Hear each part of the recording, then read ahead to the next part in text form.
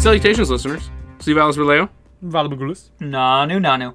Thank you for tuning in. This is Three Men in a Basement, and we are the Ultra Crepidarians. My name is Colin McLeod. My name is Mark Culp. My name is Action Jackson. He's lying too. His name is Xmas Jackson Flaxen Waxen. Malaxin. Malaxin? Yeah. Sounds like a drug. No, Malaxin is Malaxin. definitely something you take for, like, either constipation or the runs. I think malaxin is something when you try to induce constipation because you're turning it It's into Imodium. molasses. It's an Imodium. Yeah. Malaxin. Yeah, okay. Malaxin. Axin malaxin. Malaxin my asshole. Axin Malaxin. Wow. Starting off strong. Yeah, right to the poop jokes. In this podcast, we review movies and we deliver to you, the listener, an average schmuck's opinion about hidden gems in the wide world of cinema. In this show, we try and target movies that are not absolute blockbuster smashes. We also try and target ones that are not so obscure that you couldn't get your hands on a copy even if you wanted to. Instead, we try to aim for that delightful sweet spot of movies right in the middle where they're accessible, but also, A little obscure. yeah. But not aggressively so. Like hidden under a sheet. Yeah. One sheet. Not a comforter. Single sheet. No. So help me, not a weighted blanket. No. That's a Star War. Yeah. We're not doing a Star War. Not doing a Star Wars. But we're not doing no sheets, Right. because that's crazy talk. Yeah. We're also doing that like Knights of the Caribbean because, well, first off, that movie doesn't exist. So Right. how could we do that movie? That's not a movie you're going to hear here. Here. Here. Here. Here. Huzzah! So, And we review these movies, typically, and we let you, the listener, know whether or not they're worth tracking down at the last remaining Blockbuster Video, which just happens to be in Oregon? Oregon, I think, yeah. Blockbuster, shout out to you. I think I'm going to open a Blockbuster franchise You know, they're actually making a movie about the last Blockbuster. and releasing it on Netflix. What a savage blow. Like, that is just a stab in the back. Just like, hey, you remember that guy that I killed a few years ago? I just made a documentary about how I killed that guy. Yep. it's a great watch. Also, I'm going to make money on the fact that I killed that guy with a documentary about me killing that guy. Yep. Congratulations to the family of the guy that I killed. We're circling back. It is somewhat topical, though. It is actually. The violence. What did we watch? Green Space, I think it was. Yeah. Green Atrium?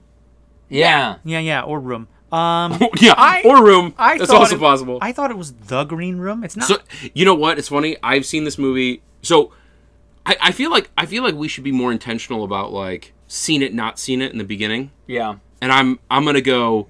I've seen this. This was maybe my fourth time, and we popped 2 cherries today. Pop 2 cherries. So no, haven't seen it for Jackson. Haven't seen it for Mark. Nope. And even after the 4th time, I still think it's The Green Room, and it's not. It's Green Room. On my little notepad, I'm just crossing out the right here. Can you hear that? Probably can. It's probably for the best. Anyway, Green Room. What a movie. Wow. Goodness. What a movie. Okay, so Green Room, 2015, a movie rated R. Is it? So they say. Is it R? Yeah, I thought it was going to be G. I thought this was going to be kind of like a Peppa Pig Yeah. type thing. It was not. It most certainly was not. No, I would give this like if we're doing gradations of R, I would give this probably like an 8 out of 10. Yeah. I'd say that's accurate. Yeah, this is hard R. Like nudity and sexuality are probably the only thing that don't really get covered in the R camp for this movie, but violence in spades. It is an extremely violent movie. and not necessarily even violent in like a war movie fashion, violent in like just like a visceral kind of way. It's similar to, have you guys seen the Joker movie? Oh, yeah. Kind of a newer one, where the violence in that movie is kind of contained, and I think because of its placement and how it's utilized, it's far more impactful. This movie has that. When it's violent, it's uncomfortably violent. Oh, yeah. Yeah, like an EMS tech arriving on the scene, right? Like, we're not pulling any punches, we're not cleaning shit up before we show it to you kind of thing. Right. This definitely falls in the category of graphic violence. Yes. Yeah. Also, obviously, a lot of swearing, a lot of drug use, that kind of shit. So, Yeah. hard R, hour and 35 minutes. I'd say, yeah, it felt like it. Yeah. Well, it felt like. Do you imply that you felt like it was a little long or a little short, or? So there were periods where I felt like it was dragged out, but not for an uncomfortable amount of time. You know, there were periods of the movie that they definitely took their time with, but almost every scene in this movie, shot for shot, moved lightning fast. Yeah, with the notable exception of like 2 or 3, and they were very intentional about that. Yes, build tension, build Right. Suspense. build suspense and anxiety. Yeah, no, I thought hour and 35. You know, it went along at a clip. Okay, so IMDb has this as crime, drama, horror, music, thriller. I'm going to take exception with 2 of those. I'm going to say horror, no. Absolutely not. It is not a horror. Now, I think the reason horror is listed is I think thriller is absolutely appropriate, and I think people conflate horror and thriller too frequently. I would agree. The things that happen are horrific, but it is not a horror movie. No, this is not a scary movie. This is not a Halloween movie. No, it's scary in the sense of like fucked up shit might happen like this, but it's like it's horror in the same way that like the movie Deliverance is horror. Yeah. Deliverance is not a horror movie. This is not Friday the 13th. No. This is not Jason, Freddy versus Jason. I don't know. I can see how some people might take it as a horror movie, though. Well, some people are wrong. Well, no, a lot of people are wrong. It depends on the if is it a customer? Because I hear that those folks are always right. Anyone who's worked in retail or food service knows that is bullshit. Well, but I haven't seen the paper. The newspaper? I don't know. Now the papers. It doesn't matter. Anyway, gotta have paper. Horror. Gotta have that paper. I agree with the exception on horror, but I can also like it. It does play out in a very horror type fashion where you've got a group of people who you get to know. Traumatic shit happens to them. For me, if it was a single entity perpetrating the events in this movie, it might be more in line with a horror genre. But because it doesn't necessarily play out exactly like that, and we'll talk about that, I don't know. I would agree with you. I also take exception to 2 of these tags, and I'm curious to see if Colin and I agree on these tags. So horror was one of them, but music is the other one. This movie, in my opinion, is in no way a music movie. It is not a music movie or a musical, in my opinion, just because a movie is about a band or people play in a band in a movie. That doesn't make the music tag appropriate. This is not That Thing You Do. It is not. And in that way, like, you're right. Like, we had that discussion when we did Meet the Feebles about, like, music versus musical.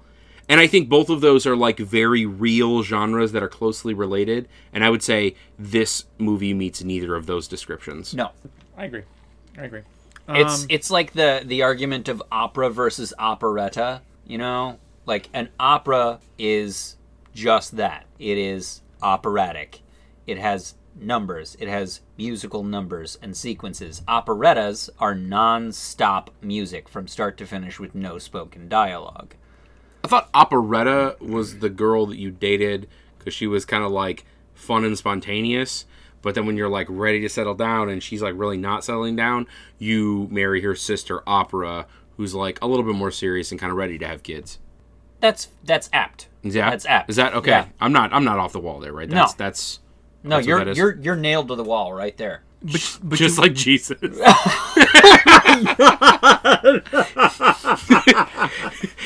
right, I have lost us the entire South. Jackson, you started us with Alabama. I have lost us the entire South. Oh man. Also, I think I've dispelled like any. I feel like there was a theme there for like a couple of weeks where I was like making like Christian and religious jokes pretty regularly, and I feel like people were questioning my affiliations. I don't think anyone's questioning it anymore. So what the hell is this movie about? IMDb has this as... Anybody want to read it out? Sure. So IMDb has this as A punk rock band is forced to fight for survival after witnessing a murder at a neo-Nazi skinhead bar. Yeah, that's it. That is the movie. That's it.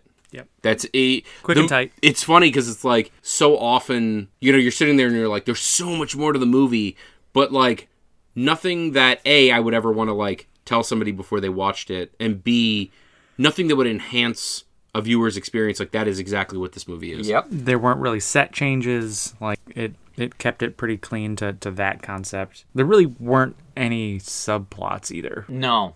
Anyway, we'll dig further in. One thing I did want to mention in this is that it is an A24 movie. I have found in the past that A24 movies can be very unpredictable. Can you give us an example of an A24 movie that maybe is unpredictable? Well, there was one that we watched at one point involving a flatulating corpse. Oh, are you talking about the multi-tool guy? No, it was Enemy Mine. Oh, yeah. Yeah. She's mad. Right. Well, that is sort of the sound that the flatulating corpse makes. So. Yeah. Anyway, if you've seen a bunch of A24 movies, you know exactly what I mean. Okay, so who directed this? I'm gonna butcher this. So all of my French friends, I apologize. Oui. To both of you. Jeremy Saulnier. Sounds right. It could be Saulnier. Sounds French. It could be, but I want to be fancy. Saulnier, I'm gonna say. Also wrote it.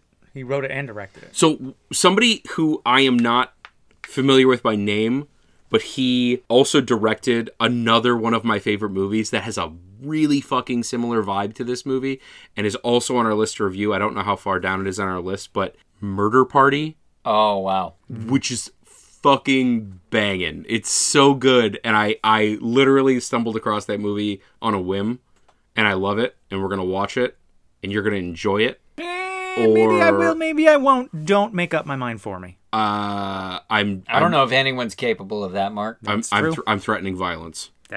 If I don't get my way, there will be blood. Fake news. I'm gonna drink your milkshake. It's all the way over there. I've heard that brings the boys to the yard. Yeah, that's my milkshake. Okay, so who was in this movie? Anton Yelchin. R.I.P. R.I.P. I really enjoy his delivery. Like, oh yeah, he's so good. I think the dude. I think he was going places. It's very unfortunate that he was taken from us so young. One of my favorite Yelchin movies would probably be a great contender for this podcast is Odd Thomas. Mm-hmm. Odd Thomas is a fantastic movie. He also, for the viewers out there, you would know him as Chekhov from the recent J.J. Abrams Star Trek movies. He was also the lead in Charlie Bartlett, which was kind of what launched him. Another movie that we're slated to do on the podcast that he was in, another fantastic movie, is Fierce People. I'm not really relying too heavily on Odd Thomas or Fierce People to get people to know who we're talking about, but Star Trek you should get. Yeah. He was Ensign Chekhov. I can do that! Nuclear vessels. Now say nuclear vessels. But don't sue us. Just don't sue us. Don't sue us. But that's a good segue, because we had another starman on this week's movie, Mr. Is it pronounced John Luke? John Lucas? I think it's John Lucas. John Lucas Pickard? Pickard, yeah. John Lucas. I think it's Pickard. Gene Luck.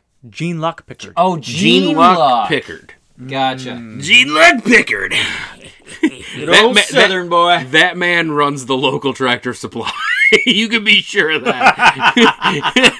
Yeah. Gene Luck Pickard at your service. Gene Luck Pickard. You want seeds? You want chicks? You want digging machines? I got them. Well, here's your problem. Right. We've already lost the South, so I'm actually not worried about that. But Sir Patrick Stewart is a gem. National treasure. Multinational treasure. Multinational treasure. Yeah. Global treasure. Yes. Maybe galactic treasure. Interstellar treasure. Yes. Federation treasure.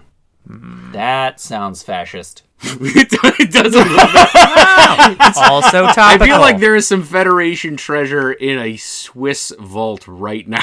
Pretty sure that was the plot of every Indiana Jones. Right. Do we have anybody else that we But recognize? speaking of fascists, who was the gal again? Because I recognize her. Yes. So Aaliyah Shawkat, I think. Shawkat. Shawkat.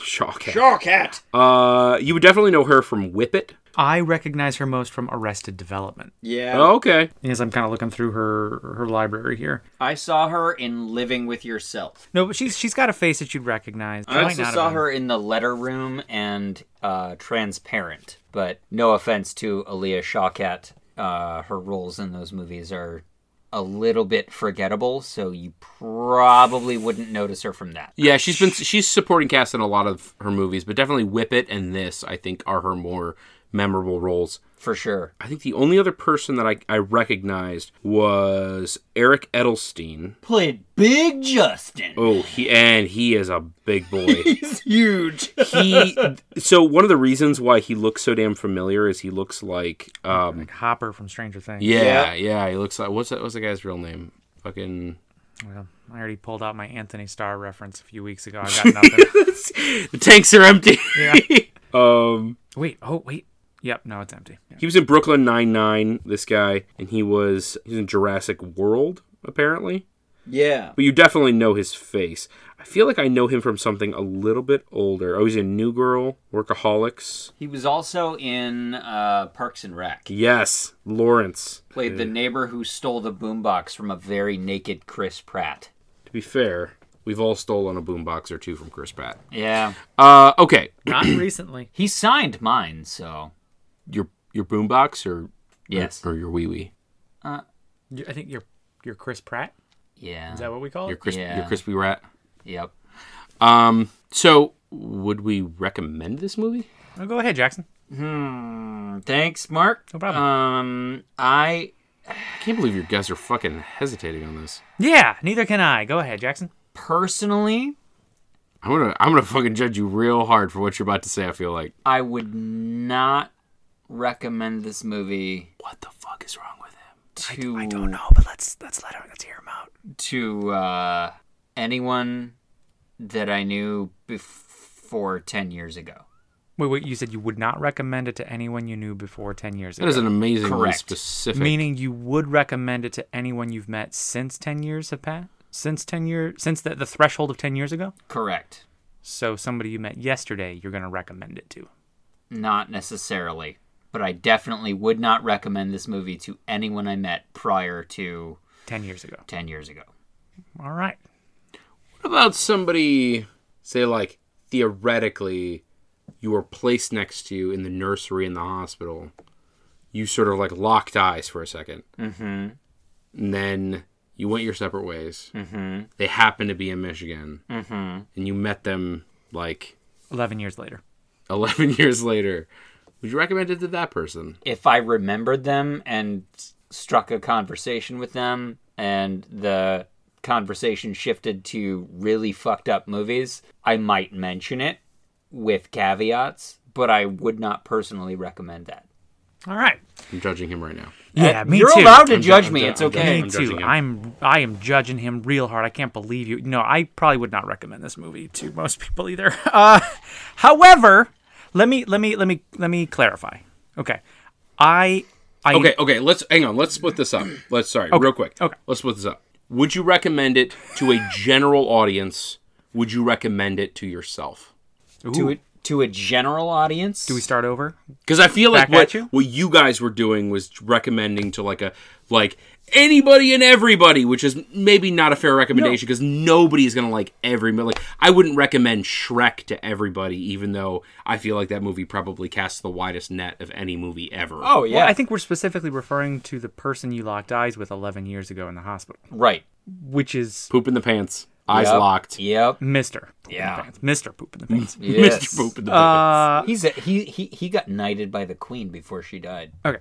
Well, I'll let you think on that for a second, Jackson. We'll come back to you. Yeah. I don't recommend this to general audiences. I recommend it to myself. I enjoyed it, but I can see a lot of people having a hard time with it. But I personally enjoyed it, and I'm glad to have seen it. You know, there are plenty of movies that I left feeling dirty. I didn't feel dirty leaving this one. I just felt like, woof. Yeah, but that's how you're supposed to feel. Well, right, but not everybody's woofing. You know what I'm saying? Like, some people prefer to meow, some people neigh, some moo, I woof. He woofs. I recommend the shit out of this movie. I recommend this movie to most people, with the exception of those who are like squeamish around violence. Like, it is an exceedingly violent movie. If I know you can handle violence, this will be on the short list of movies that I'm like, go and fucking see this movie, because it's awesome. It's hard to watch in a good way. It is a nonstop thrill ride. You don't know what the fuck is going to happen. It is intense. You're literally sitting there fucking like reacting and sweating, and like, I don't know what a good movie is if you're not reacting and sweat. Like if you're trying to make a thriller, like, both of you multiple times were like, oh shit, and like, the movie got you. Like, yeah. I gotta say, like, you can't, like, just because not everybody likes Saw doesn't make Saw not good at what it is. Right. And this movie is very good at what it is. Just because thrillers take a smaller proportion of the global market in terms of what people seek out or enjoy does not make this movie, in my opinion, one of the greatest thrillers I could possibly throw at somebody. I can't argue with any of those points. You know, I think that those are very valid. However, one of the greatest thrillers of all time. Would not recommend it. Well, again though, this is a personal, question. So there is an element of subjectivity to it. Even though I agree with the pillars with which you prop your opinion up, I'm not attacking or denying any of those things. I'm saying that I still probably hold to my initial reaction, but your logic is not flawed. And I will absolutely endorse that of the thriller movies that I've seen, this one is significantly uncomfortable to watch, but that is the point. So I can't fault it for its artistic prowess. This movie fucking goes off, and it's so, like, it's just so unbelievably well executed. Like, every time I watch this movie, I've seen it 4 fucking times, and I'm still enthralled. Every time I watch it, I'm completely engrossed in the movie. It gets my blood pumping. It is an exceedingly well written and directed movie. And back to our, like, criteria that we talk about, where, like, quality of the movie versus the number of people who've seen it. This movie, in my opinion, first of all, we need a name for that metric. But this movie is exceedingly highly rated in those terms, in my opinion. Like, almost nobody I know who has seen this movie, and I think this movie fucking punches in a heavyweight class. I really kind of get the feeling that you're a bit on the fence. I'm very uncertain about whether or not I'm going to recommend this movie. Right. No, I would always give the caveat in this movie. You know, like, you don't have to caveat Shrek. I would always give the caveat. Super fucking violent, super tense. We already went over the IMDb description, so like, there's neo-Nazis and shit, so, like, prepare yourself for that. But, like, if you're, and I'm not trying to disparage anybody, but, like, if you're, like, a normal human being and you can sort of get over that shit and just enjoy a movie, this movie, I think most people will enjoy. All right. So are we... Wait, but we didn't circle back to Jackson. Okay, yeah. So, damn it. So we got a no rec on Mark. Well, if the question was, do we recommend it to general audiences versus recommending it to ourselves, I would recommend it to myself before I watched the movie because I enjoyed it. I don't know if I'd recommend it to general. Okay, so we got a yes to personal, no to general. We got a yes to personal, yes to general. Just have your own opinion, though. Like, don't have your own opinion. No. Be a follower. It's so cool. All the cool kids will like you. Removing personal feelings from this statement, I would recommend this to a general audience with caveats. I would not recommend this movie to myself, having known what this movie is about and knowing me as a person. That's interesting. So we got a no to general, yes to personal, yes to personal, yes to general, no to personal, yes to general. That sounds like the recipe for a good conversation. Can we spoil this thing? Are we going to spoil this bitch? I'm ready to spoil it. Are we ready to... Quack, quack, quack, quack, quack, moo. I feel like yet again Mark has inexplicably deviated from the boy. You want to give it one more go, or you? No, I'm happy. I'm happy with the foul. Quack, quack, quack, moo. He's sitting on the quack, quack, quack moose. I respect. Yeah, I respect the effort. It's very punk rock. It is very punk rock. You ain't pushing me off this hill. So this movie opens in a cornfield. It does. We kind of zoom in on this van that is run off the road, run out of fuel, but it's still running, or the key is still in the ignition, and the occupants have just kind of passed out. They kind of come to. They're sort of berating the driver for their present circumstance, but they're not too bent out of shape about it. These are just a bunch of party animals. That becomes apparent pretty quickly, as they're just not really concerned that the driver just going to pass out at the wheel and woke up 5 hours later with the engine running. Yeah. So they quickly kind of hatch a plan to get to the next point. You don't really know where they're going. You just know that they're on the road. A couple of them hop on a bike. They pedal 11 miles, siphon some gas, and then they're back on the road. Did you just pull 11 miles out of your ass, or did you actually remember it was 11 miles? It was 11 miles. Nice! Yeah. Mark, thanks, remembering things. I can vouch for that. Thanks, guys. Mark's over here remembering things. Thanks, guys. Yeah. Proud of you, buddy. Good job, friend. Let's see. They get a phone call. Hashtag condescension. It's fine. If I don't acknowledge it, I don't have to cry about it. I tell you what, I'm your friend. You acknowledge it, I'll cry about it. I'm your brother. I don't have to do shit. You acknowledge it, I'll make Jackson cry about it. There you go. Who's taking care of these deers, though, man? Okay, so hop on the cell phone. Boom, they got this contact. Don't really know. I think at this point, as the watcher, you don't really know exactly what's happening yet. Yeah. They meet up with this guy. You almost get the sense, at least I did, that it was almost like an Airbnb, in that they meet this dude. He hands them some keys, tells them where to park, tells them kind of where they can go. It's just a place that they've kind of set up, a place to crash for that night.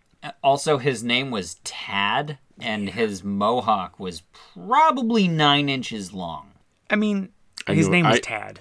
I knew a guy named Tad. He had something that was 9 inches long. Yeah, I don't trust guys named Tad. It was a nail. Oh. He had a 9-inch nail. His name used to be Trent. Wow. Reznor. All right.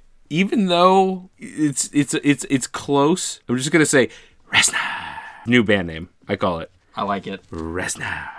Yeah, sort of like Van Halen. Kind of. Reznor. Kind of like that. Except with nails. Yeah. 9 inches.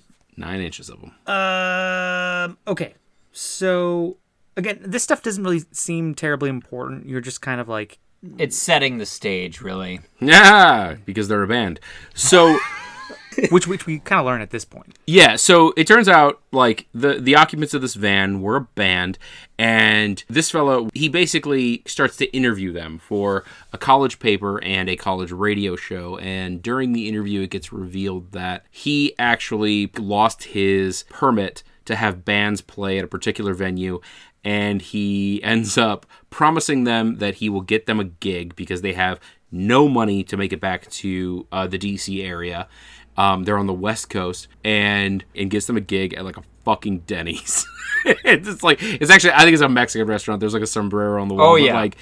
But basically they're playing a fucking diner. They're punk rock. They're a legit punk band. The fucking lead singer's got this sort of shredded white t-shirt, right? Sort of your classic punk band, but true punk, none of that fucking Nazi shit, right?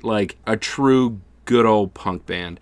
And so they're playing a fucking diner, and they get $6 a piece at the end of it from $6.87. $6.87. Well, he says $6.88 if you round up. Yeah. And that's what the guy who set the gig up, just giving them his share. His share of $6. He sacrificed his $6.87. So they're really pissed at this guy, as you can imagine, and he's trying to make things right. He's trying to give them something to that'll pay. And so he says, let me call my cousin. Is it cousin or brother? I think it's cousin. Cousin. Let me call my cousin, Daniel. Cousin Dan. And I'll, sort of let you know. So they're waiting outside his apartment. He comes out and he says, I texted you the address just so you know it's a lot of boots and straps down there. Boots and braces. Boots and braces. We don't talk politics. Yeah, he says, as long as you don't talk politics, you'll be fine. So, yeah, they said something like, is cousin Dan going to, protect us or something like that? He's like, yeah, just don't talk politics. You'll be fine. So for those of you who are not familiar with punk, certain other, harder genres also sort of have some of this in them. Many of the subgenres of metal also suffer from this, but punk suffers from this in a particularly pernicious way. Punk saw a divide in the early 80s and saw a kind of co-opting of the punk scene by neo-Nazis and skinheads. And so it can be very tense at any particular punk show depending on the sort of fractional breakdown of the crowd who is there. And this has escalated many times in many ways and created a lot of strife, a lot of fights, and a lot of blood has been spilled based on this, up to and including probably one of the most famous punk songs of all time by the Dead Kennedys, Nazi Punk's Fuck Off, which was an amazing song that was deliberately engineered to be a middle finger to this co-opting of punk by people who are not living the punk lifestyle, but were instead promoting fascism, hatred, and intolerance. And you see these scenes kind of bleed together sometimes in some shows, but oftentimes a show will be far more one way than the other. And so what you have here is a punk band who is very far one way, a very classical punk band who is very tolerant and liberal, going to a compound to play a show because they need the money. And it just so happens that this compound, as compounds have a tendency to be, is run by neo-Nazi fascists, and they're expecting a neo-Nazi or fascist punk band to play. So I will agree that I would give it that compound label, but I think for most of the patrons that go to this, the neo-Nazis, it's like a dive bar for them. It's most of the people that go through this locale are there for the band, are there for the drinks. There's an underground scene here too involving drug trafficking and almost like militarization, because they did kind of end the night saying, this isn't a, what do you say? They said this is a movement. So it was certainly a recruiting. This is a movement, not a party. Yeah, but it was meant to lure people in as. But it's not veiled. It's a neo-Nazi compound that has parties, and yes, not everybody is a member of that compound, but everybody who goes there knows exactly what the fuck it is. Fair. It's they make no sort of qualms or compunctions about what they are, what they're doing. And as somebody who has spent, I know all three of us have spent time in the punk scene, you know what the show you're going to is, and there are many shows that I have deliberately avoided for this very reason. And that's a show at a normal-ass venue who just happens to host bands, not a fucking neo-Nazi compound. You know what I'm saying? This was very explicitly, very overtly what it was, and they knew they were playing this. And so they end up showing up to this compound and going into the... What was the name of the room? I think it was the Green Room. Why is it called the Green Room, by the way? No, so green rooms, it's a thing. Why are they referred to as green? What's the etymology to that expression? Rarely I think are they green. Yeah, I don't actually know, but I will say for the listening viewer, the listener? I was going to say the listening viewer. Yeah. I hope you're not viewing this. Could be. Is there a camera in here? Is there a camera in there? Not that you know of. Ooh. But for the listener, if you don't know what a green room is, it's where a band or an act prepares prior to a show. It's basically like the prep room. And so they go into the green room. They get prepared for the show. They do the show. They decide to open with Nazi Punk's Fuck Off. Pisses some people off. There's which some is spitting, some pretty frowning. fucking awesome. Throwing drinks. But they carry on with the show, and I think most of the attendees that didn't leave as soon as that song started playing, like they got into it, I guess. You know, like they played the show. They're wrapping up their set. They get all their stuff out of the green room. They're ready to leave. They're in the hallway about to get back in the van. One of them turns around, runs back into the green room that they've already been let out of, that they've already been told, you know, the other band is in there prepping, just to reach in and grab a phone, and they spot a murder. Yeah, there's a girl on the floor. With a knife in her head. She's dead. Allegedly. Yeah. I'm pretty sure they did a really good job of proving that she was dead. They may have. They may have done that. Yeah. So she was mucho dead, as they say. Yeah. And shit goes down. As Mark said, a phone got forgotten, and Anton Yelchin's character, Pat, goes in to get the phone and sees the body, immediately does a reasonable thing, and uses the phone to call the police as he runs out the door. Like immediately. Immediately. He's really fucking quick with it. And he gets, like, seized by Big Justin. And gets the phone taken away from him. He says there's a stabbing. And then gets the phone taken away from him.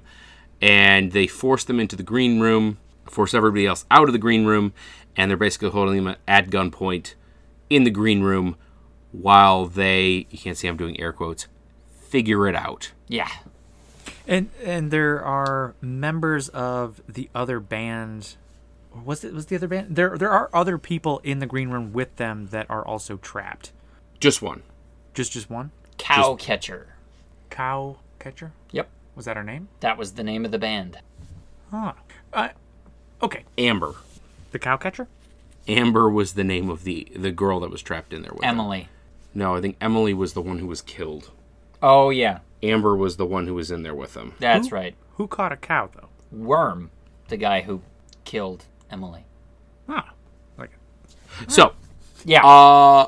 basically, everybody gets forced out except for the band, Big Justin, who's got a gun, and Amber, who was the friend of the dead girl, Emily, who was none too pleased that they killed her friend. Which, it's like get over it. It was like 3-4 minutes ago. Yeah. Right? Like, what are you... Old news, man. What are you going to cry about it? For the rest of your life? Jeez. Come on. Probably. You know? Shed a tear, move on. God. Bury the dead. Rude. Rude. Jackson got real soft. Yeah. So Bury the dead. The Nazis call the cops, actually, and pick up where... No, the cops call them back. Because the call, like, ended with, there's been a stabbing, and then the call ends. Right, okay. And then the cops call back. Yeah, I'd call back. I think I might. Well, it depends. It'd be like, yo, what's up? So, about this stabbing. About the stabby stabs. What's going on? What are we going to do about the stabby stabs? You went like... That was creepy. That was like flirting with Cosby. Yeah. Yeah. Anyway. Stab the pudding. Yeah, we got the zip zaps and the stabby stabs. Okay. Okay. Cops call the phone back. Okay, fair enough. But the Nazis take the phone call and pick up right where they left off. Say yes. Yeah, you know, hey, I was just calling to let you know there was a stabbing. Like they run with the story in order to not arouse suspicion. Additional suspicion that, you know, there's been a stabbing might immediately That's not suspicion. That is fact at this point. Can we just say additional suspicion? That's a good punk band name. Yeah. Additional suspicion. It's going down. Resner. Resner. I could share with you a couple of punk band names. I don't know where that's going, but I kind of want to hear it. All right. Quick aside, for those of you who know me well, this might sound familiar. For those of you who don't know me well, this will be interesting. I was the frontman for a punk rock band between the years of 2006 and 2011. We were the Fremont Freaks, based in Seattle, after an unfortunate event in 2009, we rebranded, kicked out 2 of our members, and changed our name for legality reasons to Teenage Wasteland. The aforementioned band members that were kicked out were the reason that we had to change our name so that we didn't get arrested when we went on stage. Okay, hang on. Wait. Do you want more clarification, Mark, or are you perfectly satisfied with this? I mean, I'm curious. Do they just own the name and you're like whooping it up, or like? No, that was us. What was us? Fremont Freaks. What's happening? You gotta give us. Okay, so the concert that we did that resulted in disaster. We were playing an abandoned warehouse on the pier, and very punk.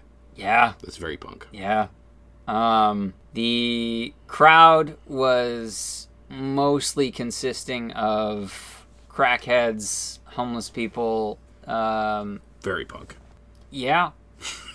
You're painting a very punk scene right now. And some unsavory characters that may or may not have been skinhead fascists, as well as... You say may or may not, but I feel like may is probably more likely. Definitely. So, long story short, we made some waves and made some people angry, and they came to Rush the stage. Rush was there? Yeah. Nice. We opened for them. Fucking Neil. It was a big deal. It was a big deal. That's what's up. Yeah. There was a fight. People got stabbed. One of those people was me. The cops... Why did you do that? Yeah. The cops showed up to break up the party, and... Doesn't sound like a very good party. People scattered like cockroaches. There was general mayhem, and my drummer, who shall remain nameless, set one of the squad cars on fire. I ran for my life and woke up on a park bench in Westlake Park. As one does. Yeah. All right, so this movie was a documentary. That's what it felt like. I literally said that as we were watching it. I was like, wow, this feels like a documentary of my life in the early aughts. Did you sing Nazi Punks Fuck Off? We did multiple times. That's multiple times. That's a mucho good song. We also did a lot of the Ramones. Did they fuck off? No. Damn it. No. That's the whole reason they wrote that song, was that they would fuck off, and then they didn't. Pretty sure one of them actually stabbed me. Sounds about right. Yeah. God, Nazis are the worst. Yeah. You know, it's like I hate to say that, like, you know, don't want to get political on the podcast, but like it's not political to say like Nazis, skinheads, fascists, fuck off, are the fucking worst. Yep. And I wish heinous and deplorable things upon you. So, a pox upon your house. Quick recap. I did some shitty stuff. People that I associated with did some shitty stuff. I don't do shitty stuff no more. And for those of you that didn't know that about me, I am sorry. Now, okay. So they're in the room. They get locked in the room.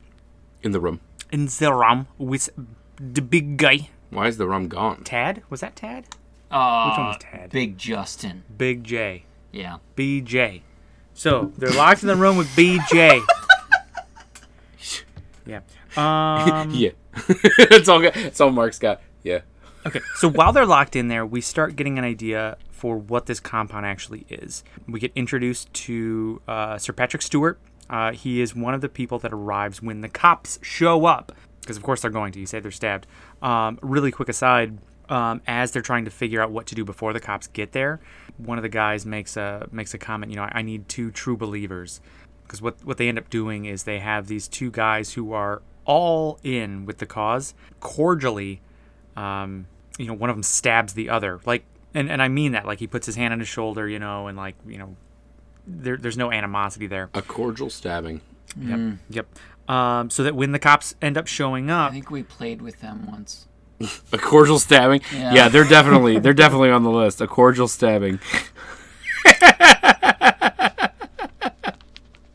Cop says, "Hey, are you the victim?" guy just kind of puts his hands up, and like they take those two away. It's actually pretty clever how they sideline their exposure to the law.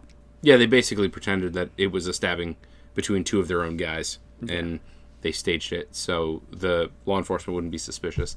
Right. And the next chunk of the movie is them locked in the green room, undergoing more or less negotiations with Patrick Stewart and the head of this neo-Nazi compound, or the heads, should I say. Patrick Stewart is definitely the head, but some of the other sort of higher-ups as well. Basically, Big Justin gave them the gun. But they kept the bullets. They kept the gun and the bullets, and then they got Big Justin in an armbar. And basically, they've got Big Justin, the people are outside, and they're trying to orchestrate a way to take care of them.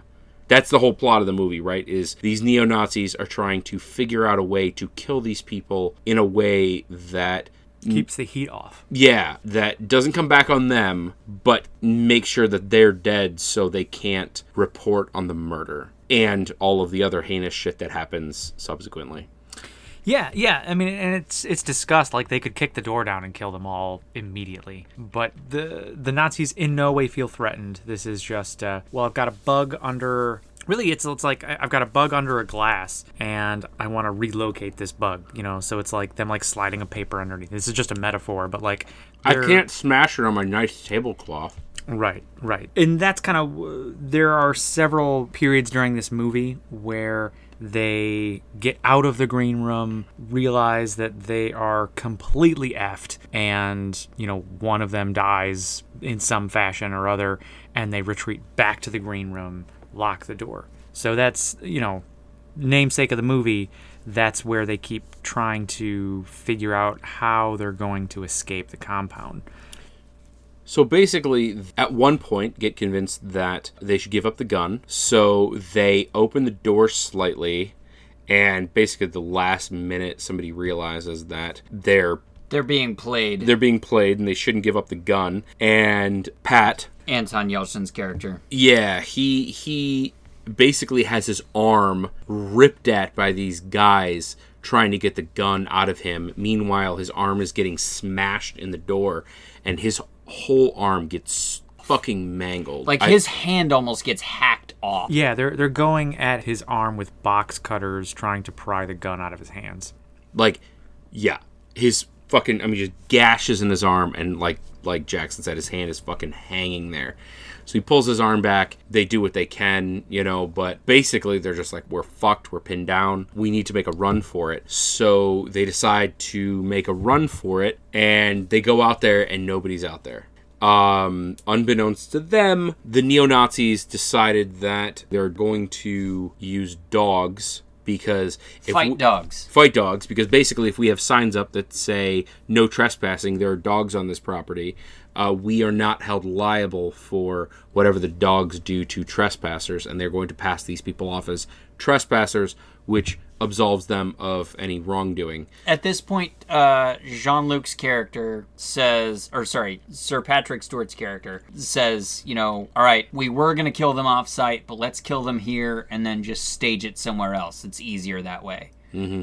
So they regroup, and they grab these fight dogs to release into their compound, basically, so that the dogs will kill the punk band, and then they can drag the bodies out, move them to a new location, and stage their deaths so that it looks like a horrific accident. So basically they come out of the green room, and they're passing the stage, and they see this dude holding the chain of a fight dog, and he lets it go, and it immediately jumps on one of the bandmates, Tiger, and he just fucking rips his goddamn throat out. It is severe. And he's giving the dog commands in German, Fass, telling the dog to attack. Because all evil dogs speak German. Right. It's the only language that evil dogs speak. Yes. Yep. That's just biology, really. It's science. Look it up. That's English literature. Science. That's math. It's geography. It's geography. So of course they retreat back to the green room. What was the next excursion. So, sorry, in that first one, 2 people got taken out. So the first guy got his throat ripped out by the dog. A different guy, basically the 2 most, I would say, able-bodied people, right? So, like, 2, like, fairly tall dudes who, you know, while thin, much larger than, what's his real name? Pat. No, what's his real name? Anton Yelchin. Anton Yelchin.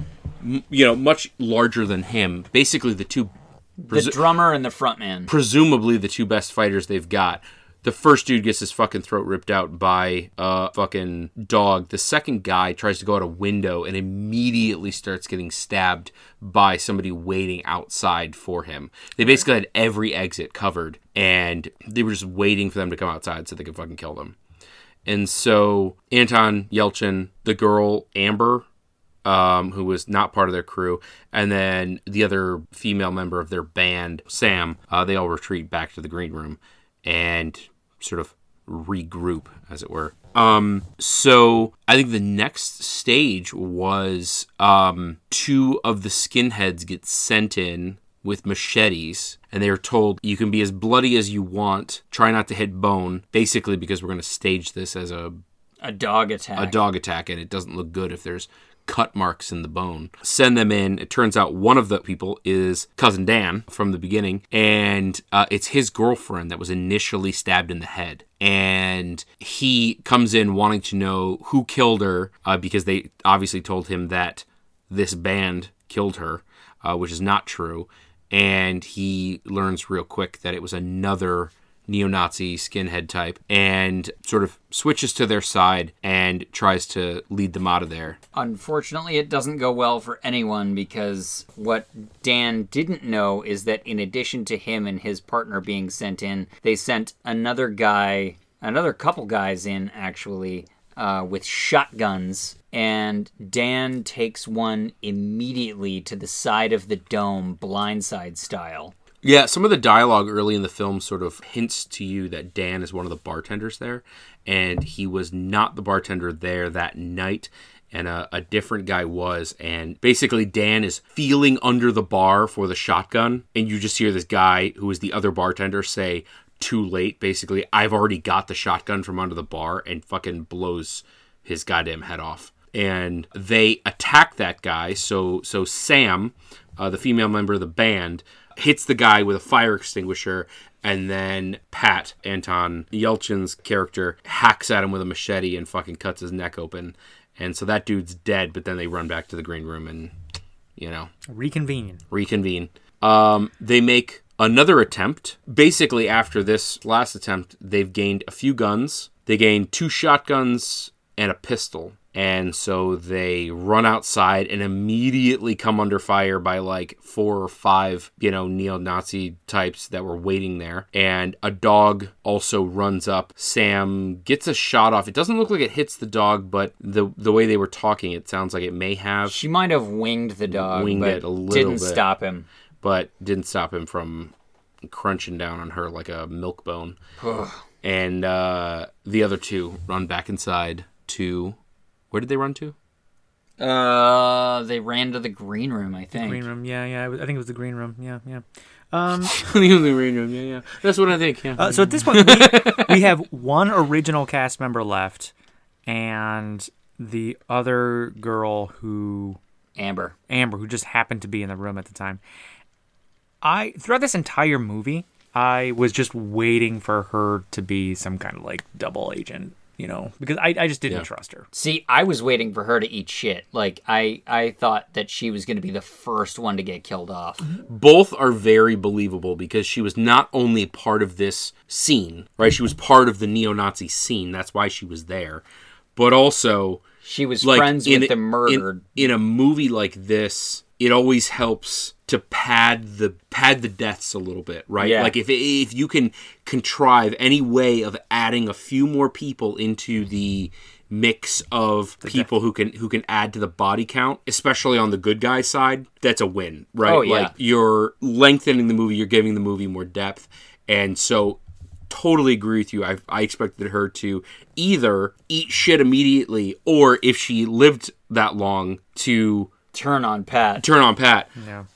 So before we sort of finish the movie, one thing that I absolutely loved about this movie was that, like, it was so fucking realistic. One of my absolute biggest pet peeves ever is horror movies where I don't classify this as a horror movie. I've planted my flag on that. But in horror movies, finding myself rooting for the killer because the people are so fucking stupid, right? And I'm sitting there just like, why would you do that? That is the dumbest thing. Why would you do that? Don't open the door. Now I want Jason to kill you. Don't go outside. Like, oh, I'll be right back. I'm just gonna go into the dark thing with the killer on the loose. Don't do that. Like, fuck you.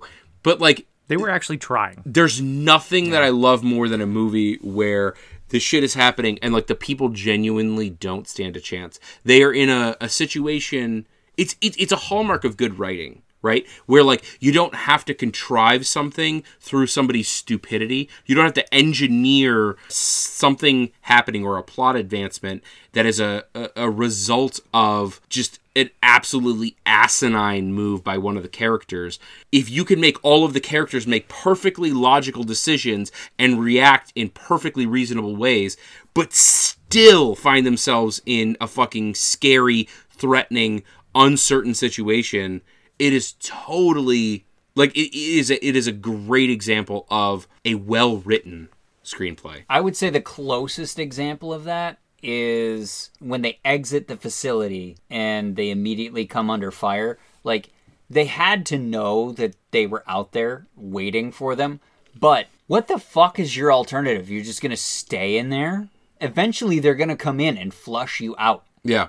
So, like, your options are die in the green room or die fighting. Right. And so, like, the other thing too is, like, and this is like just a silly little thing. The only thing that I noticed that was, like, maybe a teeny tiny bit, like, it could be dismissed so easily as, like, they wouldn't have thought of it in this stressful situation, or they, you know, maybe they did and it was off camera or whatever, but, like, they didn't seem to check any of the bodies of the bad guys for phones. But, like, that is such a negligible thing in the grand scheme of it. I'm happy to dismiss that as stressful situation. You don't think of everything. Your adrenaline's pumping. You're going to miss something. You're going to miss stuff. But to be fair, they did check bodies for things like phones. Mm-hmm. So multiple times.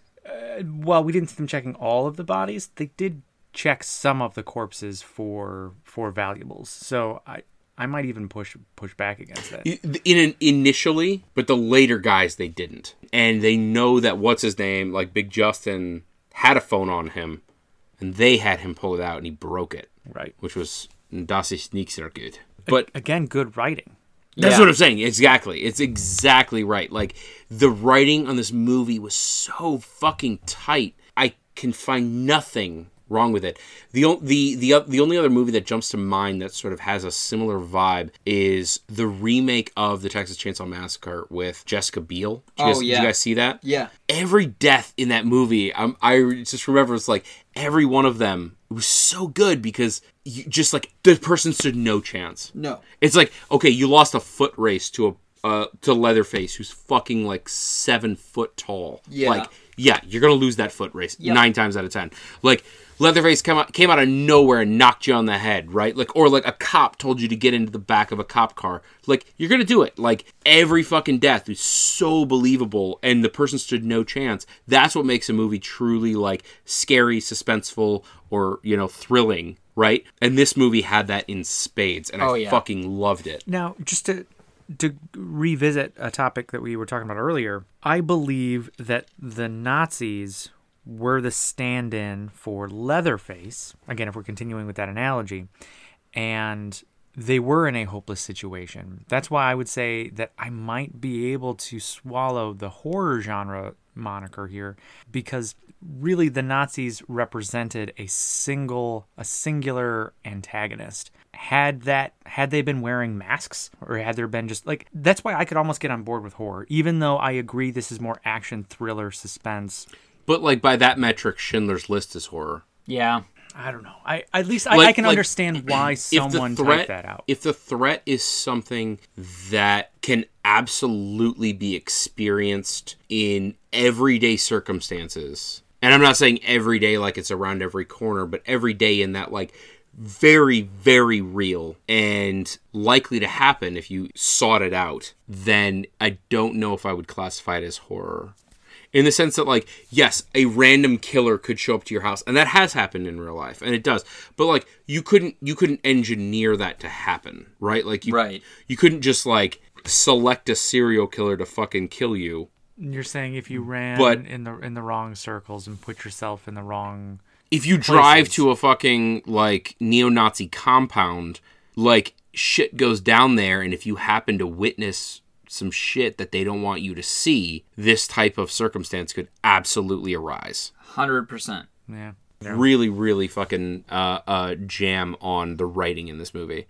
Yeah. So basically, after that, there's only 2 of them left. They send 2 more skinheads in after them. Amber ends up taking out both of them, slitting one's throat with a box cutter, and shooting the other one once in the neck and once in the head. Yeah. Like a fucking badass. But they outmaneuver them. They trick them too. Like it's they set a trap. It's not just a brawn thing. So they take out that group that's kind of sent in there, and the idea for the neo-Nazi side is they're gonna all leave to this separate location to start setting up the scene that they're gonna kind of put the bodies in. And it was the other Nazis' job to go in and just kind of finish the job. And they said that they had enough bodies to believably set up their ruse. It didn't matter if the other 2 disappeared. Yeah. And having outmaneuvered them, our 2 main characters at this point, they're not home free, but they've successfully exited the compound and they have to decide what they're going to do next. They end up leaving with yet another Nazi. At gunpoint. Yeah, this guy was basically, like, from the beginning trying to clean up this situation, and you kind of got the vibe that, like, he was less bloodthirsty than the rest. And he talks to them very casually, and he's very, like, basically just like, I want to go to prison. Like, I don't want to die. And they end up taking him at gunpoint, walking him into the woods, and he's sort of telling him, like, the lay of the land. And, you know, I would advise going through the woods, yada, yada, yada. Stay off the road. Yeah. And so they hear gunshots, and they realize that it's the people mutilating the bodies of their friends, and decide to go and check it out. As one does. Yeah. Right? Well, and their intention is to screw up the crime scene. Yeah. Like, they don't want this getting swept under the rug. You know, they want to make sure that whatever their attempt is at covering up what took place is unsuccessful. I think we can kind of just rapid fire through this last scene. Really. I think so, yeah. They come upon them as they're setting the scene, and they're successful in killing off the Nazis. They basically were trying to set the scene where this group rolled into this compound uninvited to steal gas against the signs that said that attack dogs were there, and they were trying to siphon gas out of a car. And the dogs got them. So they were basically having the dogs attack the dead bodies to mutilate them to the point where they wouldn't be able to figure out that there were gunshot wounds and knife wounds in the bodies. Super fucked up. Yeah. And so, yeah, in sort of quick succession, not quick enough for my taste, but quick succession, they kill one random neo-Nazi, the neo-Nazi that was in charge of the fight dogs, and Patrick Stewart, who was the head neo-Nazi shithead. Shot him 3 times. Yeah. In the back of the leg, and in the fucking head. Yep. And then which was too good for him. I think that's it. Yeah, I think that's sort of a bow on it. That pretty much wraps it. What did we like about this movie?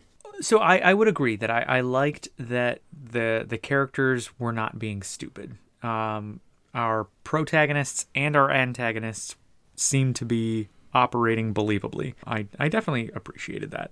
I also appreciated how visceral the violence was. Like, I didn't enjoy it, but I enjoyed it for its artistic effect.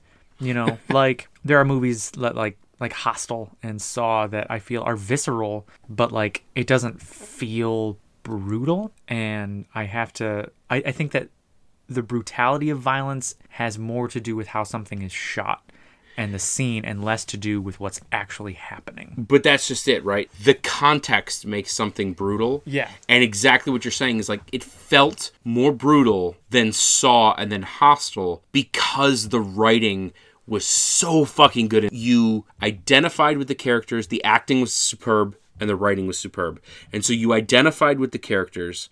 They were believable characters. They were making very human decisions. They were in a situation that they couldn't get out of, and then they suffered the brutality. And you're sitting there going like, oh my God, it's so horrific because... A, I believe that this is a real human in a real situation, and B, I know that they have no fucking chance of getting out of this situation. There was no, like, stupid decision that they made. They just, through, like, really shitty circumstance, found themselves here. To me, what you're describing is yet another testament to the writing and the acting in this movie. Oh, yeah. Yeah. No, Big time. I'll give it that. I think that was what I appreciated most from this movie. You know, how about you, Jax? In the very first part of the movie, we saw some really creative, like, aerial shots and landscape shots. There's ethereal music playing in the background, and I just was immediately struck by the fact that the same group that made Swiss Army Man was able to capture these beautiful shots and this great soundtrack. So I immediately, took a note saying cinematography and soundtrack are top-notch. Mm-hmm. I really enjoyed the way that the director was able to capture the emotion of the scene and the emotion of the content with the cinematography and the soundtrack. It was brilliant. It was honestly brilliant.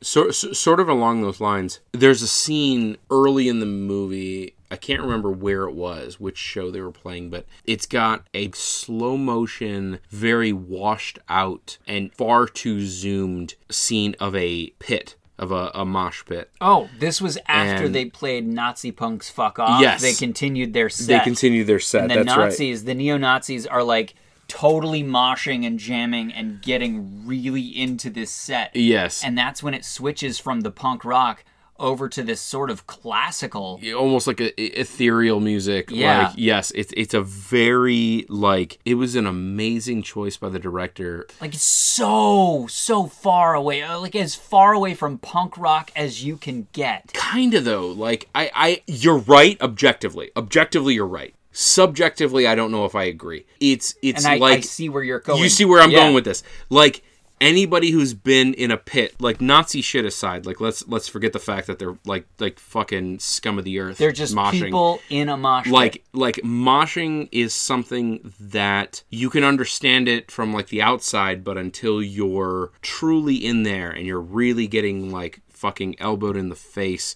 and you're really like bleeding as a result of being in there, it's this weird kind of like a calming experience. It's euphoric. It is euphoric in like the weirdest way. It is something that's like it's a magic feeling. For me, euphoric is maybe like a strong word, but like it's like cathartic. Yeah. It's like an amazing way to sort of like, it's emotional. It's emotional. It's an amazing way to sort of like detension yourself, right? It's this weird... Peaceful seems almost the wrong word for it. Peaceful is like, yeah, not the best word, but... Okay, here's my best example. So, in undergrad, I took a class in Buddhism, and like, as part of the class, I had to attend, there's like 6 different Buddhist monasteries in the area. And I ended up attending one that, and I'm not, as you might not believe, I'm not a religious man. But I do put a lot of stock in meditation, though. Not that I do it regularly, but I think, as far as like a health practice, it is something that is worth pursuing. And I went to a monastery that practiced chanting and sort of like group meditation. And I'm going to be honest, that blew my fucking mind. Like, the chanting together in a room full of people, completely sort of like atheistically devoid of sort of a central theme around what you're chanting about, but everybody's sort of in phase, in sequence, holding the same rhythm, the same words, or same sounds perhaps. Being in a mosh pit is remarkably similar to that. It's violent, there's no doubt. It's not about the violence. But it's not about the violence. No. It is literally about like a collective physical expression of the music that everybody is vibing with on a deep, deep level. If somebody were to come up to you... You're manifesting it in, like, a physical way. And so, like, the choice to use that type of music that evokes in the viewer sort of this... almost like an ethereal experience. Kind of, like, almost transcendental or, you know, some might say Buddhist experience, was an amazingly dialed-in way to describe what it's like to have the absolute shit kicked out of you in a mosh pit to a band that you really enjoy. And here's the thing. If you were walking down the street and somebody just elbowed you in the face, you would probably respond with anger and violence. Yeah. But in a mosh pit, if somebody elbows you in the face, you probably would not react at all. You'd probably relish it almost. Like you would probably taste the blood in your mouth and get this sense of pride and almost this transcendent... Well, I think a lot of most people, I'll almost say most people, are not going to understand what we're saying. No. It really is something that you have to experience. It is 100% not about the violence. And we're using vivid language to describe those experiences because those are the typical experiences that you might have in that environment. But violence is the opposite of what that experience really kind of invokes. You know, I've been in several mosh pits where, you know, someone gets knocked off their feet, and what does everybody do? They give them space, they pick them up, and they bring them to safety. Yeah. It is not in any way about the violence. That just is the expression of it. So I think that's kind of the hang-up that most people have when when you talk to somebody about your experience in a mosh pit, and their face kind of goes blank because they just can't understand why on earth you would find something enjoyable that is painful. But it's not at all about the pain. The pain is just a byproduct of everybody being emotionally connected to the moment and expressing their energy at the same time. And there's something so incredibly beautiful about it. There is. And that, like, okay, so we're vibing on talking about mosh pits, but, like, okay, so two things. One, we're not Nazis. And well, many people mosh. They're not all Nazis. Yeah.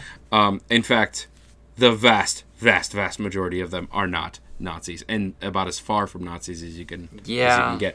But two things on that. One, the person who doesn't understand it, to your point, Mark, you're totally right. Like, if somebody doesn't understand it, I wouldn't even put them in a mosh pit because I don't think they would get it. Even if it's not the kind of experience where it's like, well, if you just felt it, if you were just there, it's like it's more than that. It's not just you have to be there. It's like you have to want to. Yeah. And then part two to that is, we always called it the break.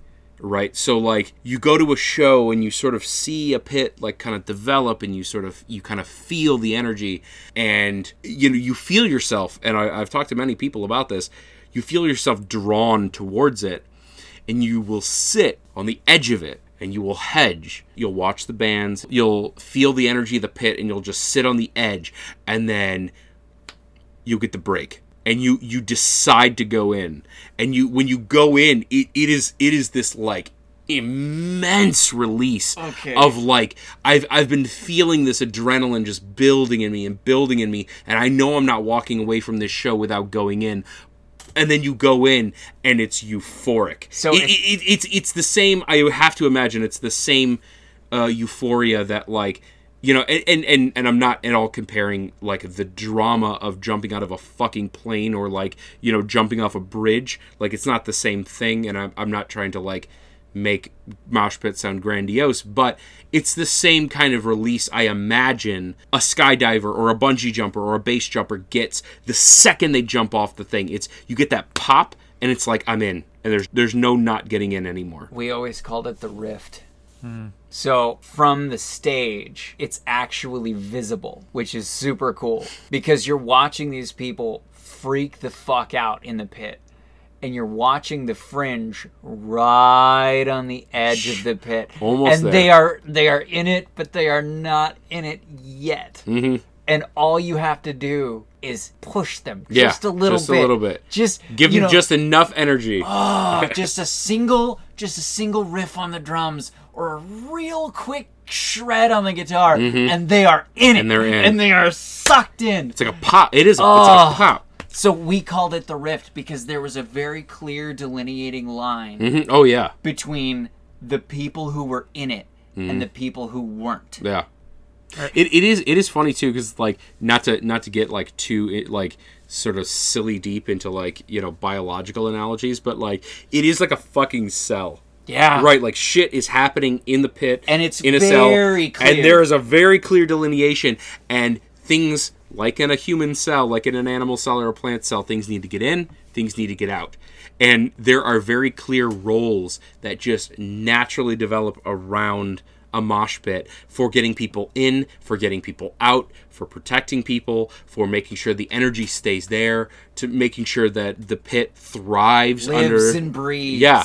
It's a hard thing to describe in words, but it's a powerful experience, and it's something that I think they captured. It was only 20 seconds of the movie, but I think they captured it really well. I could talk about this all night, and if you want to, email us at 3minuteabasement. Yeah. Okay. So Anything we didn't like? Honestly, personal feelings aside, no. Granted, this movie brought up a lot of really bad memories for me. But objectively, there's nothing I didn't like about it. I would also agree with that statement in that, like, objectively, it accomplished what its goals were. It did it very well. I think it was almost a perfect example of what it wanted to be, you know?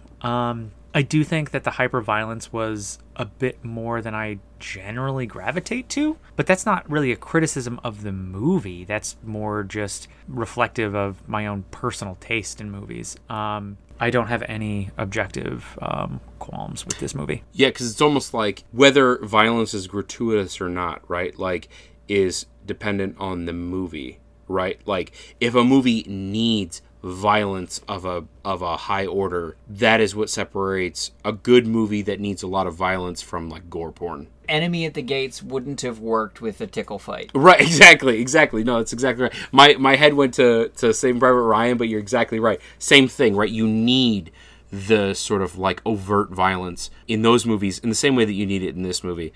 Another thing, you know, I feel like this movie had a great deal of intangibles. Yeah. And also, not that they had probably a great deal of options, but the practical effects in this movie were spectacular. I know we're on things we don't like, which I don't have any. Back to things we do like. The special effects were practical effects. Very tangible, very, very good. Yeah. Okay, I'm done gushing about this movie. I'm so sorry. Do we have any quotes for this movie? This is not a quote, but I think it fits in this. There's a through line in this movie where they're talking about what's your desert band, more or less. Like what album or what band would you take with you if it was like the last thing you could listen to? And my quote is at the end of this movie, it's just kind of a partial bit, but he's turning to this girl, Amber, yeah, and he just kind of like, I know what it is. You know, he's finally ready to, like, truthfully answer this question. And she says something like, you know, I don't give a shit. Yeah. So the exact quote was, I know what it is. What is? My desert island band. Tell somebody who gives a shit. And that's, like, the last line in the movie. It is. And it fucking cut to black. Yeah. So that's what I got. So mine was towards the beginning of the movie, right after they get in the green room. Before they perform, the guy's like, you know, you got sound check in 15 minutes, you go on in 20, blah, blah, blah. And he's giving him like this very regimented schedule. And he goes, Jesus, they run a tight ship, but you know, it's a U-boat. Yep. Yep. I had a couple of good ones. So one of my favorite quotes from this movie, they're in the van on the way to the venue where they inevitably almost all die. And Tiger, the drummer, was Tiger the frontman or the drummer? He's the drummer. Drummer. So Tiger, the drummer, is sitting in the back with Pat and looks at him really serious and says, hey, I got something I never told you. Never told anyone. Pat leans in and goes, yeah? And Tiger rips ass. Mm-hmm. Beautiful setup. Oh, it was pretty good. That was right on par with the I'm sorry, Sean. Right. Yeah. I stopped doing it when you stopped laughing. So one of my other favorite quotes from this one, the police have been called. They showed up. The two guys, staged the stabbing, and they left. So Patrick Stewart is at the door talking to the band. And Pat goes, well, the police are coming back, right? And Patrick Stewart says, they've come and gone. And Pat goes, well, that's what fucking concerns us, man. He says it so like he could have been a cast member in the movie Dazed and Confused. He's like, well, that's what fucking concerns us, man. So good. My last quote is Pat and Amber are the last two alive, and they are grasping at straws. There are Nazis at the door. They are trying to figure out a way out of this. Nazis at the door. That's another band name. Call it. Yes. And so they're sitting there. Pat has just watched his whole band get murdered by Nazis. Amber watched her friend get murdered by Nazis. They're about to get murdered by Nazis. And Pat just looks at her and goes, I can't die here with you. And she, without even looking at him, without even reacting, just says, so don't. Then don't. What are you gonna do? Very catty. Go die in the hallway. In that same scene, he's like, "Should we be freaking out right now?" And she goes, "I don't know. I'm hungry." Yeah. Yeah. So are we ready to? Are we ready to rate this bitch? I think so. Who wants to go first? I'll take it. I would give this movie 6.5 nearly fatal dog attacks. Nearly fatal. Yeah, which is a different nearly form fatal. of measurement. How can you be fatal. nearly fatal? Just mostly dead. Mostly dead. Not dead yet. Okay. I'm gonna go 7.6 Nazi shitheads. Brought to you by the American Redundancy Association of America. Nazi shitheads. Nazi assholes. Yep. I did not see assholes. I did not. I always forget to fucking think about my rating system. See, I have two. I went with one. Yeah. I would like to share my other one after you go, because I don't want to. Okay, fair enough. This is the important part. I feel like I'm treading on Mark's toes here, but I'm going to do it anyway, and I don't give a fuck. I'm going to give this movie an 8.5. Nazi punks fuck off. That's solid. My other option... You're as dangerous as close to what you said, but I feel like because it's a song, I feel like substantively different. Fair enough. Also, I feel like that song was part of the inspiration for the plot of this movie. Totally. My other option that I kind of wish I had gone with was 6.5 mostly severed limbs. There were a number of those. Yeah. There were a number of those. Are we Laura Dern? I think we're Laura Dern. Yeah. Well, Thank you, Laura Dern. Thank you, Laura Dern. That is all for the All Crap Review. Thank you for listening. If you have any ideas for movie reviews, email us at 3, that is the number 3, menandabasement@gmail.com. Please be sure to check out Reznor. Potato. Wait, no, we gotta sign off with that. Yeah. You got a Reznor. Okay, go. Okay. Well, this is all. Please be sure to check out Reznor. As well as Additional Suspicion. Additional Suspicion, I think, is following Reznor. And they're all opening for A Cordial Stabbing. Yes. A Cordial Stabbing is really the main event. Yeah. It's something you don't want to miss. On stage 2, we have Nazis at the door. Yeah, they're not as important, though. No, they will remain at the door. Yep. And they will not be getting in. You can't even see them. I mean, you could say that... I did not see them. You not see Get it? Because not see sounds like Nazi. Oh. That's some galaxy brain shit. Yeah, right? this guy. They're on tour now. Check them out. You can also stay find on tour because we're not letting them in. Well, the Nazis at the door, but a cordial stabbing. Oh. I'd take a cordial stabbing any day. Yeah. Right.